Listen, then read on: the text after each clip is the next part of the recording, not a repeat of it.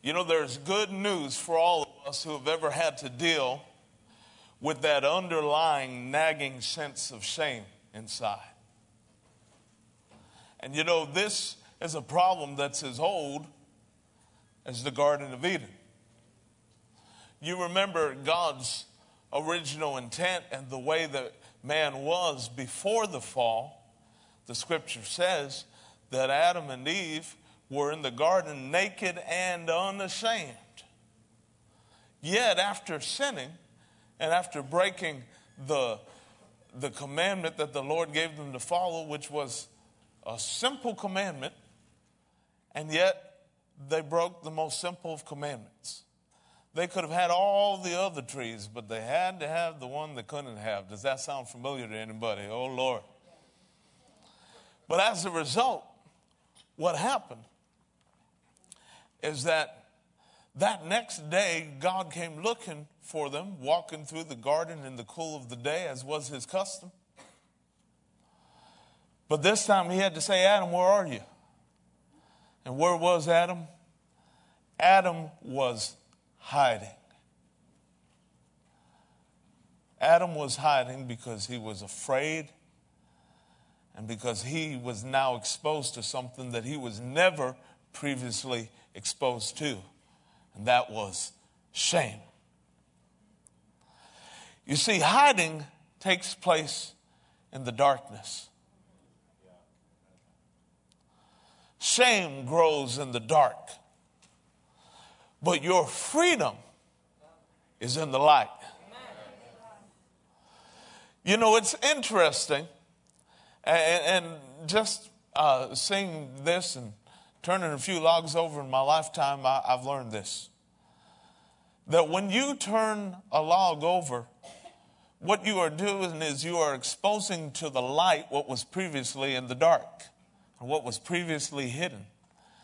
And most of the time, you go out in the woods or go out into the lumber yard and you see a log that's been sitting there for a while, and you turn it over, you know what happens? The bugs go running. Isn't that the truth? What some of us need to do in our life is turn the log over and expose to the light what has been kept in darkness for a long time, because there's some bugs in the life of you and me that we just don't need to have anymore. And by exposing ourselves to the light, what happens? The bugs go running. Hallelujah. But you see, when you get into darkness, you see the downward spiral of just continuing to hide in the dark and continuing to let shame have its way with you in the dark and not be open and exposed to the light. I mean, that just leads to more trouble. As a matter of fact, guilt oftentimes can be a nasty spiral in a person's life. You see, let me put it to you like this. Never allow guilt about sin to lead you into even more sin. You know that voice that you hear in your head sometimes that says, well, now that you've done it so far, you might as well really do it. Anybody beside me heard that one before? Sometimes it's that one bite of something, and, well, you had one bite, you might as well have the whole thing. And then in other areas too. Dear Lord, help us, I ain't going there. But you see, that makes as much sense as spending more because you're in debt. But the sad thing, there's some people that will work for us, the people that think that makes sense. I'm not going there. But it doesn't make sense. We know that. You can't spend your way out of debt. And if you just keep on sinning, you're not going to sin your way out of sin either. That's just a spiral that'll go down and down and down, and the result is certainly nothing you ever want to have. So how did shame get here? We see very clearly, sin brought shame into the world. Sin brought guilt. that guilty feeling, that shameful feeling into the world. Because we're not just dealing with sin itself, but we're dealing with the shame and the guilt that's a result of the sin. Do you know what I'm saying? Yeah. It's that nagging underlying thing that can often tell you you're not good enough. It's that nagging underlying thing that even though you could put on an air, yet underneath the surface, there's still that something that's nagging you. There's still that something that says there's something not right about you. And of course, the accuser of the brethren gets very well involved in that. As Revelation 12 verse 10 says that the accuser of our brethren accuses the brethren day and night before God. And so, he's certainly not out to acquit you. The Greek word for accuser is literally plaintiff. So he's out to bring accusation against you. So how can you win the case? Because you're quick to accuse you. The enemy is quick to accuse you. Is there anybody who will defend you? Let me tell you this. 1 John chapter 2 verse 1 says, Beloved, these things I write unto you that you sin not.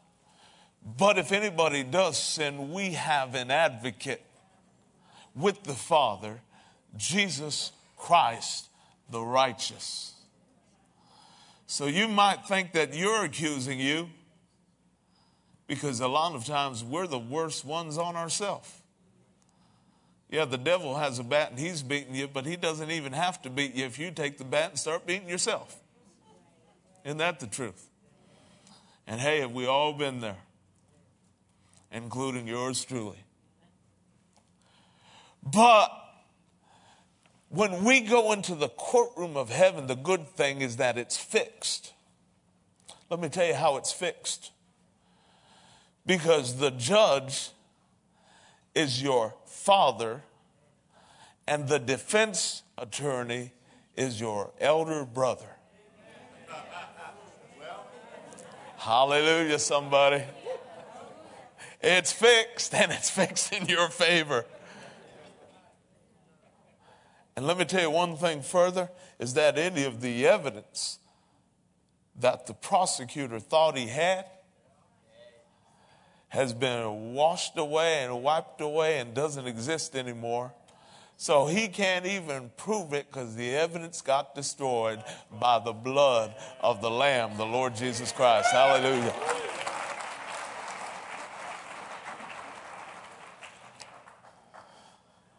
So when we talk about shame, how does shame get in your life? It's the result of several things. We've sinned against God. We've sinned against ourselves. We sinned against others. Or in many cases, somebody sinned against us. How many people for years have been walking around with shame? Not because of something that they did, but because of something that somebody else did to them and against them. And yet, whatever the source of your shame is, whether it's something that you did or something that was done to you, the cure is the same. And I want to look at some of God's promises to those who have had shame in their life. I want you to open your Bibles to the book of Isaiah. And first place I want you to go is to chapter 54, Isaiah 54. Glory be to God.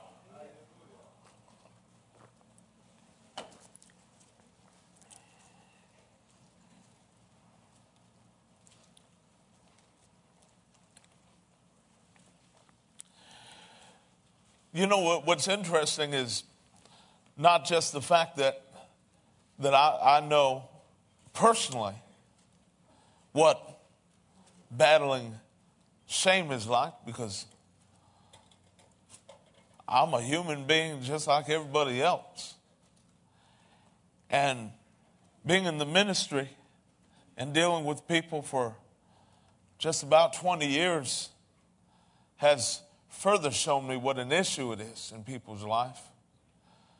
But also the fact that the Bible says so much about it is also a clear indicator that there's some treasure in the Word to be brought out on the subject. And I'll tell you today, you don't have to be bound anymore in a prison of shame. Glory to God. Look at what the Holy Bible says, Isaiah 54. We're going to start reading with verse 1. Sing, O barren, you who have not borne. Break forth into singing and cry aloud, you who have not labored with child. For more are the children of the desolate than the children of the married woman, says the Lord. Enlarge the place of your tent. Let them stretch out the curtains of your dwellings. Do not spare, lengthen your cords and strengthen your stakes. For you shall expand to the right and to the left, and your descendants will inherit the nations and make the desolate cities inhabited. Do not fear, for you will not be ashamed. Neither be disgraced, for you will not be put to shame. For you will forget the shame of your youth, and will not remember the reproach of your widowhood anymore. For your Maker is your husband. The Lord of hosts is his name. And your Redeemer is the Holy One of Israel. He is called the God of the whole earth. And I'll tell you, that's an amazing verse in there where it says, do not fear, for you will not be ashamed, neither be disgraced, for you will not be put to shame, for you will forget the shame of your youth. While you're in Isaiah, go to chapter 61. We're going to hang out in Isaiah for a little while today because there's such goodies along this line written by this prophet. Isaiah 61 and verse 7 says this: instead of your shame, you shall have double honor. And instead of confusion, they shall rejoice in their portion. Therefore, in their land they shall possess double. Everlasting joy shall be theirs. Well, you've got a God here who's making promises. Promises that you won't be ashamed, you won't be disgraced, and you'll forget the shame of your youth, and that for your shame you'll have double honor. But how's he going to do that? What provision is he going to make to see to it that comes to pass? Well, that's why I want to go beyond the promise of deliverance from shame to look at the price that needed to be paid to deliver you from that shame. You're still in Isaiah. Yes. Let your fingers do the walking. Go back to chapter 50.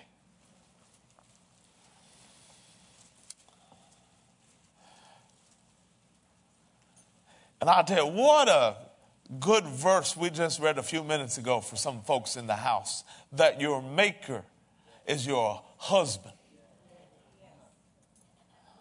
I know my wife was a single mom who took that verse very seriously and walked in it and saw good fruit from it. And then the Maker, who was her husband, was very, very gracious enough to share her with me, of which I'm very grateful. Hallelujah. Do you see that God wants to be everything you need to you? That he doesn't want anything left out of your life? Anything you need him to be, he can be. He's everything you need. He's a doctor to the sick. He's a helper to the helpless. He's a comforter to those needing comfort. He described himself as I am that I am. I mean, you know what that means in the Pastor Ray translation? That means fill in the blank. Whatever you need, whatever the need is, I've got the goods to meet it. Hallelujah. Isaiah 50, let's look at the price paid for our shame. And look at the wording here, because the prophet's prophesying this as though it was Jesus speaking in the first person. Listen, the Lord God has opened my ear, and I was not rebellious, nor did I turn away. I gave my back to those who struck me, and my cheeks to those who plucked out the beard. I did not hide my face from shame and spitting. The price paid for your shame, very obviously paid on the very face of the Lord Jesus Christ. Now keep that face concept in mind, because we're going to go somewhere with that in a few minutes. But you see here part of that price that was paid for our shame, and that he bore shame on our behalf. We know Isaiah 53 is one of the most beautiful and descriptive pictures of the sufferings of the Lord Jesus. In Isaiah 53 and verse 3, we read this, that he's despised and rejected by men, a man of sorrows and acquainted with grief. And we hid, as it were, our faces from him. He was despised, and we did not esteem him. So we see that the scripture says that he gave his back to those who struck him, his cheeks to those who plucked out the beard. He did not hide his face or withhold his face from the shame and the spitting of those who spat in his face. He's despised and rejected of men. And we hid, as it were, our faces from him. Isaiah 53 also says, and the New American Standard Bible brings it out in verse 10, that he was our guilt offering. He was our guilt offering. Jesus later, you can write down the references, Luke 18:31 through 33. But he's talking to his disciples about what's going to happen to him. And it sounds very familiar. He says that the Son of Man will be delivered unto the Gentiles and shall be mocked and spitefully entreated and spat on. And they shall scourge him and put him to death. But on the third day he would rise again. Oh, Lordy. Go to Hebrews 13 real quick. No, Hebrews 12. Hebrews 12. And I want you to see something along this line here as we're seeing Jesus being the one who bore the price for our shame. Shame was laid on him. He was shamed. And he did not withhold his face or hide his face from the shame and from the spitting. He did not hide. He accepted that shame. That's what we're going to see here. Hebrews 12:2. I'm going to read this out of the New Century Version, so it may read a little differently from what you have there. It says, let us look only to Jesus. Verse 2. Let us look only to Jesus, the one who began our faith and who makes it perfect.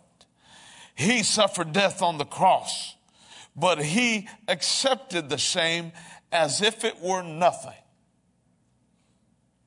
because of the joy that God put before him. And now he is sitting at the right side of God's throne. He accepted that shame as if it were nothing. Why? Because of the joy that God put before him. So why would Jesus take that shame as though it were nothing? Why would he gladly take it upon himself? Because there was joy set before him, and part of that joy was the day that he saw you and I having the opportunity to be shame-free because of the fact that he gladly bore and accepted that shame. Are you grateful today? And now, as a result of the price that was paid, we have been given glory instead of shame. Y'all didn't hear what I said. As a result of the price being paid, which he fully paid, fully bearing and carrying our shame upon him.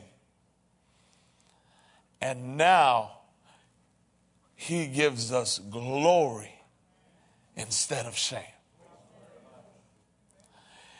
He's our glory and the lifter up of our head. So, hey, y'all could say, I went to church today and got a facelift. Hallelujah.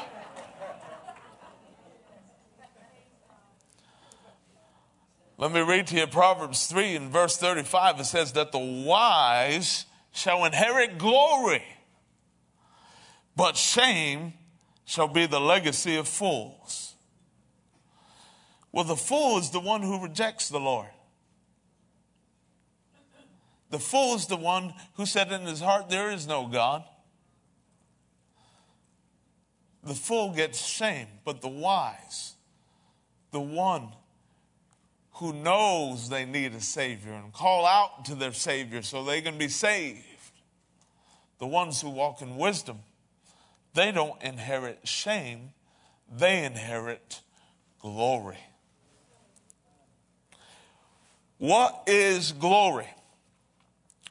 Well, let me just elaborate on that a little bit. There's no way you can fully define the word because it's just flat too big. But we do have some insight. The Hebrew word kabod gives us a little insight. The word kabod in the Hebrew language means weightiness. Literally, weightiness. And that's familiar because there's a verse in the New Testament that carries that same thought. Talks about the exceeding and eternal weight of glory. Weightiness, splendor, and honor. God's glory speaks of his very essence, his authority, his power, his sovereignty, his brightness or radiance. And in the New Testament, you see language that would would speak synonymously of God's glory and his spirit.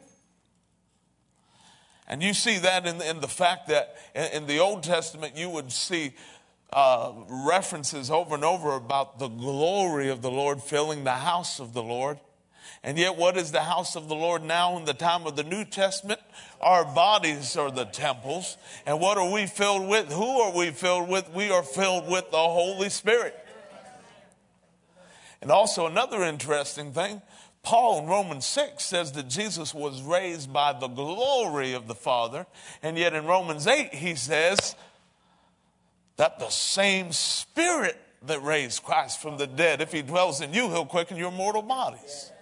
So you see the glory of the Lord and the Spirit of the Lord being spoken of synonymously in the Scripture. Now, how can you define him? Because glory is, you could call it the himness of him. It's the very essence of him. But I love that part that talks about his brilliance, his radiance. And we're going to see that very, very closely in these verses we're going to look at right ahead. So we know this: his face was spat upon.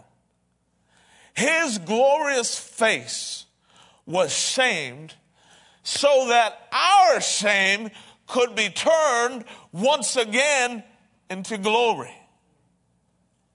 He bore and took our shame away and gave us glory in its place. One Greek word for shame, and there's several that are used, but one in particular has the meaning of disfigurement. Literally to disfigure or to mar the beauty or appearance of something. Now, in Isaiah 52 and verse 14, and if you can get there quick, that's fine. If not, just make a note of it. But there's another prophecy about the Lord Jesus here. And it says, and I'm reading the Amplified Bible because it words it in a very fascinating way. Isaiah 52, verse 14 in the Amplified Bible, it says, "For many the servant of God became an object of horror. Many were astonished at him. His face and his whole appearance were marred more than any man's, and his form beyond that of the sons of men." He was shamed. He was disfigured. Man was disfigured too. Man, originally created in the glory of God, created in his image. What happened to that image of glory? Because when sin and when shame entered in, disfigurement took place. You could not recognize anymore the glory that was once there, because now you see something that is marred and disfigured, not recognizable as what it originally was supposed to be. Yet Jesus came and he himself was marred and disfigured. Why? Because he needed to pay the price for the marring and the disfigurement that happened to the glorious image of God that we, mankind, once were in the very beginning. So that by carrying that and bearing that, we could once again be restored to the way God originally intended us to be. Crowned with glory and honor. Hallelujah. Oh, yes. Turn in your Bibles to 2 Corinthians 4. 2 Corinthians 4. So, if shame disfigured us, and God's goal is restoring us into the glory of his image, how does that happen? Go to 2 Corinthians 4. And we're going to see something that I don't know about you, but it made me want to run some laps when I saw it.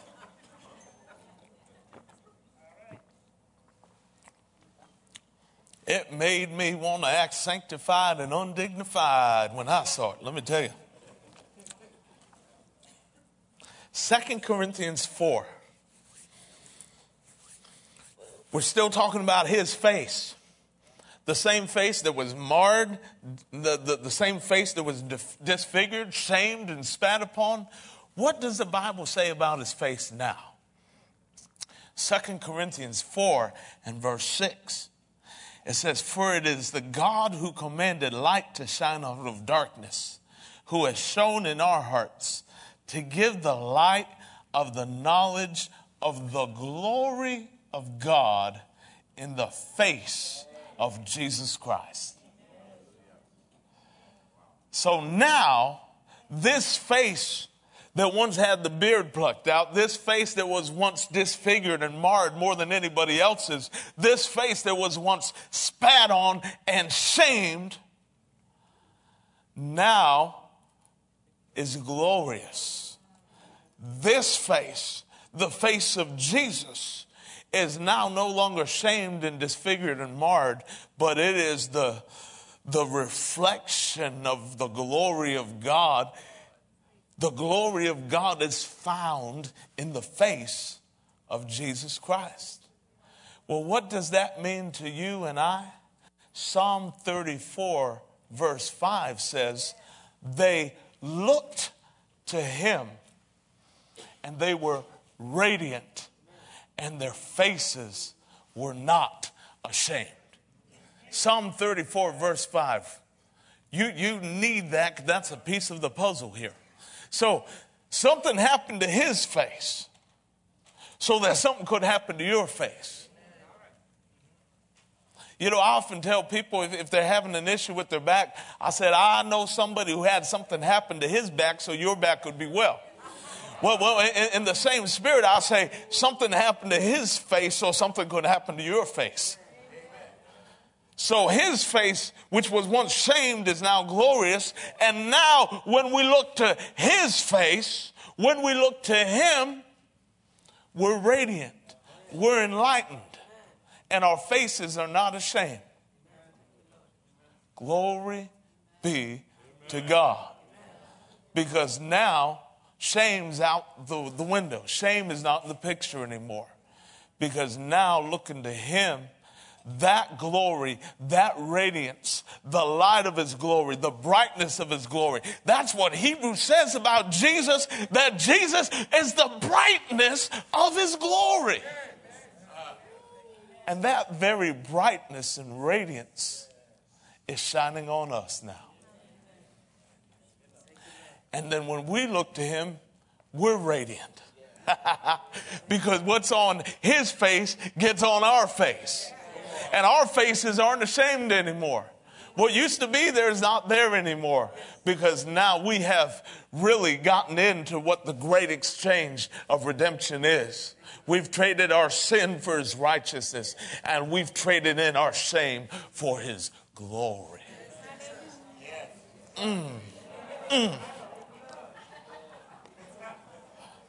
Makes me want to shout. Kick my heels up and shout. Yeah. No more shame on your face. It's now glory on your face. That was seen in Stephen. Stephen, just before he preached that magnificent message in Acts chapter 7, right at the end of Acts chapter 6, it says that his face shone like the face of an angel. You know what Paul said about Moses' face in 2 Corinthians 3? He talked about the brilliance of his face, literally the glory of his countenance. And then Paul said, and if it was glorious under the Old Testament, under what he called in the traditional King James Bible, the ministration of death, how much more glorious does it get in the ministration of the Spirit? So if Moses' face could glow like that, and he could have such an influence of God's glory on his life, then what about now, here in the New Testament, here in this time, how much more do we have the influence of God's glory being reflected in our life? Y'all ought to be the brightest people in the neighborhood. Reflecting the glory of God. Hallelujah. Now let me tell you something about glory. This is called the circle of glory. And we'll just walk through God's plan, how man messed it up, and how God got it back. First of all, we know this, that the way God created man originally, and Psalm 8 brings this out, that man was created a little lower than the angels, literally a little lower than Elohim, a little lower than himself. and that God crowned him with glory and honor. That was the way God originally created man. That was God's original intent for man. What happened in the garden? You know what happened. And Romans 3 verse 23 describes it so well. That all have sinned and fallen short of the glory of God. So what happened in the garden? Glory was lost because of sin. He fell short of the glory of God, lost the glory, and glory lost resulted in shame.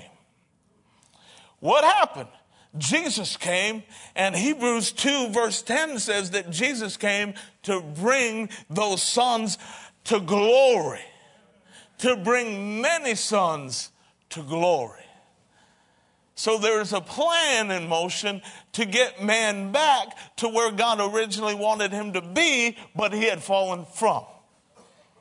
Paul talked about it as the mystery that was hidden for ages. He talked about the great mystery of Christ in you, the hope of glory. He talked about the mystery, the hidden wisdom, which God ordained before the ages for our glory, which none of the princes of the world knew, because if they knew it, they wouldn't have crucified the Lord of glory.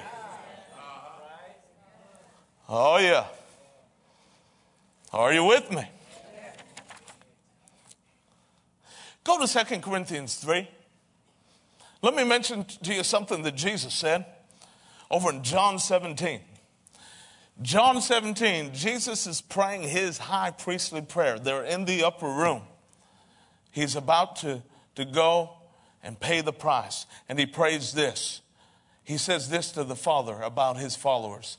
The glory which you gave me, I have given them, that they may be one just as we are one. Hallelujah. Now, 2 Corinthians 3, are you there? Verse 18 says, but we are with unveiled face. Now remember, Moses had to have a veil on his face. Because when he came down from the mountain, came out of the glory of God, people couldn't look at him. They were blinded by the brightness. He literally had to have a veil on his face. But let me tell you something. Now with unveiled face, we're beholding as in a mirror the glory of the Lord, and we're being transformed into the same image from glory to glory, just as by the Spirit of the Lord. So right now in this time, not only are we restored to glory, but you ain't arrived yet. God's taking you from glory to glory, glory to glory. So that's your race here. You're going from glory to glory, one level to another. Ultimately, to be presented, as Ephesians 5 says, to himself a glorious church without spot or wrinkle or any such thing.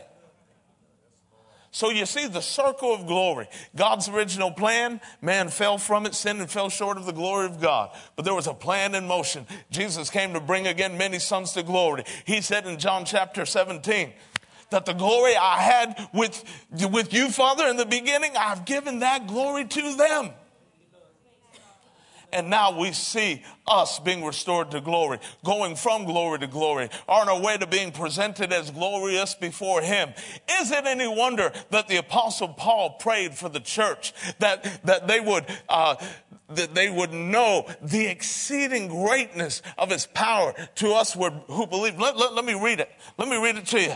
This is what he prayed. He prayed that the eyes of your understanding be enlightened, and that you would know the hope of his calling, and what are the riches of the glory of his inheritance in the saints. Is it any wonder that Paul would pray that for the church? Because how important it was for us to get that. Because that is your ticket to being delivered from shame. To know that shame and being shamed and shameful is not the way God originally intended any of us to be. God created you to have glory and honor. That you would be a reflection of him and a reflection of his glory. It's not your own. So don't pat yourself on the back. It's his, but you get to reflect what he's got. You get to demonstrate before the world what he's got. You get to mirror to the world what he's got. What he's got, he literally put inside of you. Glory instead of shame. Let me give you a quote. This is by Billy Brim, who actually was interviewed by Shine Radio this past Thursday. And I don't know if y'all got to hear it. It was a great blessing. But this is a quote from her book, The Blood and the Glory. And it tells it all. The Father of glory sent the Lord of glory to lift up the man who had been crowned with glory, but had fallen from glory back into the glory of his presence. Let me say it to you again. The Father of glory sent the Lord of glory to lift up the man who had been crowned with glory, but had fallen from glory back into the glory of his presence.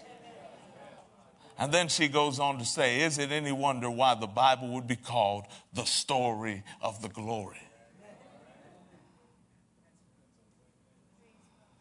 And now, by looking at the face that once was shamed, but now is glorious, that same brightness and radiance gets on us. That same brightness and radiance of the glory in the face of Jesus Christ gets on our faces. And as Psalm 34:5 says, that when they looked at him, they were radiant, and their faces were not ashamed.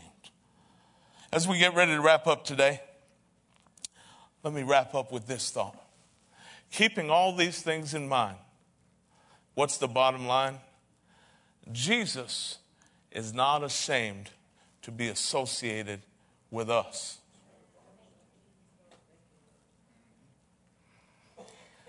Ephesians 1:6 says that by the praise of the glory of his grace, he's made us accepted in the beloved. Go to Hebrews 2. I want you to see something for yourself as we're wrapping this up. Jesus is not ashamed to be associated with us. Hebrews chapter 2. My Lord.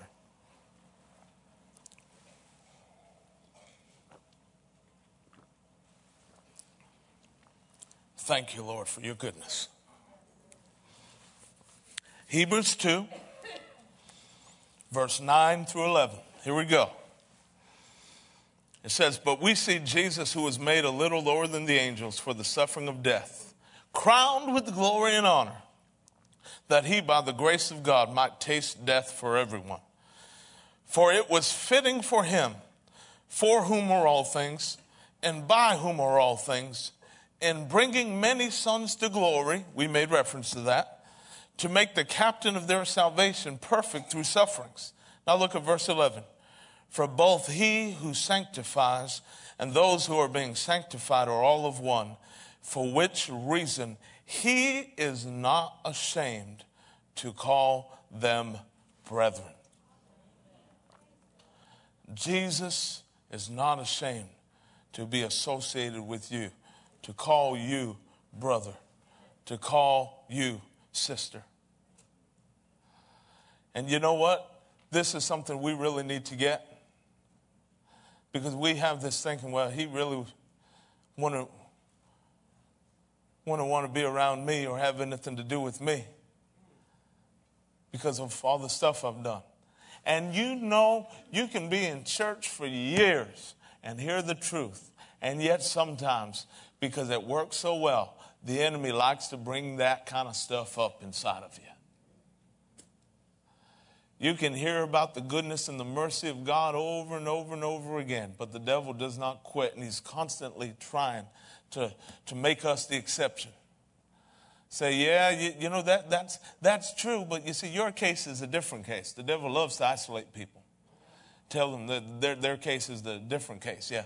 Well, yeah, you got the new birth, all right. You're born again. You got the new birth, but you see, you got new birth defects. When you were born again, you didn't quite come out right. Don't think the devil's nuts. He uses that kind of stuff on people. I know because he's used that kind of stuff on me. So I know he's used it on others. That attempt to isolate. That attempt to make you a case that is really unusual and far out. But there is no case that Calvary didn't cover.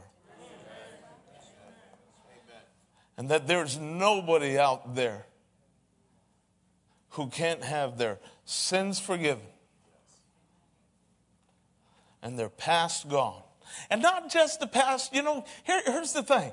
It's real easy to be able to say, believe me, understand where I'm coming from. I was saved at a very early age, for which I thank God. And for many years, I hear people say, well, I used to do this and used to do that and used to do this, but then I found the Lord. And I say, glory to God. But that's not what I relate to. Because all my messes have happened as a believer. Which means I can't say, well, I used to be a mess because I didn't know any better. Because let me tell you, when I was a mess in my life, I knew better. And I think that the devil would use that as an even greater weapon than your past before Christ, as the dumb things you've done after Christ. But even so, what is true is true. He's not ashamed to call you brethren. Think about Judah, one of the sons of Jacob. He got involved in some bad behavior. Had a son who married this girl named Tamar. The son died. So the righteous and right thing of the custom of the day to do was to let the next son in line have Tamar for his wife. So the next son has Tamar. He dies too. And then there's a third son who should have got Tamar to be his wife, because none of them had any children with her. And so what he did is he said, well, when he gets old enough, then y'all can get married. But he's of age, he's old enough, and there ain't no wedding plans. So what Tamar does, Tamar goes out and says, I'm going to get this guy one way or the other. She goes out and dresses like one of the girls of the streets, right on the street where he's going by. And he just, Judah decided to be a John one day. And so, he just goes off the road and says, well, I don't have my stuff with you, but I'll send it to you later. Well, she said, well, how do I know? What can I have for collateral? Guarantee that you'll send me the goat or whatever he was going to send. And he gave him his staff and his signet ring. And so he got together with her, and he had no idea what was going on. Later found out, Tamar's pregnant. Oh, she's pregnant? Well, she's not married. Bring her out. We're going to burn her. And she says, I am pregnant by the man to whom this stuff belongs to. So that's Judah, who was a John. Who you look at that and you don't get a real warm impression about the kind of character that he had there. And yet Jesus is eternally identified as the Lion of the tribe of Judah. David, one who behaved badly. And the Lord doesn't condone bad behavior. The good news is that the Lord can get you beyond your bad behavior. But David, who murdered, committed adultery. Yet at the same time, Jesus, the Messiah, is eternally affiliated with him by terminology such as he that'll sit on David's throne, and he who has the keys of David, who will open and no man will shut, and shut and no man will open. Jesus was not ashamed to be eternally associated with Judah, even though Judah at certain points in his life, behaved very badly. Turn to Mark 16, and we're going to close. Turn to Mark 16. This is the last place we're going today. You know about Peter. You know about Peter being the one with the big mouth, the one who said, Lord, if everybody leaves, I'm not leaving. If everybody else betrays you and denies you and turns their back on you, it's not going to be me. And Jesus said, Peter, before the rooster crows 3 times, you're going to deny 3 times that you know me. And he said, Jesus, you just don't know me as well as I know me. And what happens? The words of Jesus come true exactly. He denies Jesus 3 times, and to pour salt on that wound, on the 3rd time, as the rooster crowed, he was actually within eyeshot of Jesus. And Jesus turned and looked at him at that very moment. And the scripture says he wept out. He went out and wept bitterly. Just disgusted with himself, ashamed of himself, so remorseful that the thing he said he'd never do, he was the first one in line to do. But how does Jesus respond to that after his resurrection? Look at Mark 16. Verse 5 through 7. It says, and entering the tomb, the women there entered the tomb, and they saw a young man clothed in a long white robe sitting on the right side. And they were alarmed. But he said unto them, do not be alarmed. You seek Jesus of Nazareth, who was crucified. He is risen. He is not here. See the place where they laid him. But go tell his disciples and Peter. Why would this angel deliver such a message to single Peter out? Because God knew that at that very moment, Peter was feeling like the lowest of the low. And there was God's special way of communicating and saying, Peter, you're not left out. You royally messed up, but you're not written out. You're not disassociated. As far as I'm concerned, despite what you did, we're still associated. And my way of letting you know that is I'm going to single you out. You think, well, the one who behaved the best should have been singled out. But yet God knew that the one who needed to be singled out was the one who behaved the worst. The one who failed the most. Does God condone failure? No. But is there hope for you when you miserably fail? Yes. Jesus is not ashamed, even at that point, to call you his brother or his sister. And for those who have fallen, the message is clear. Look unto him and be enlightened. Be radiant. Look unto him and your face will not be ashamed.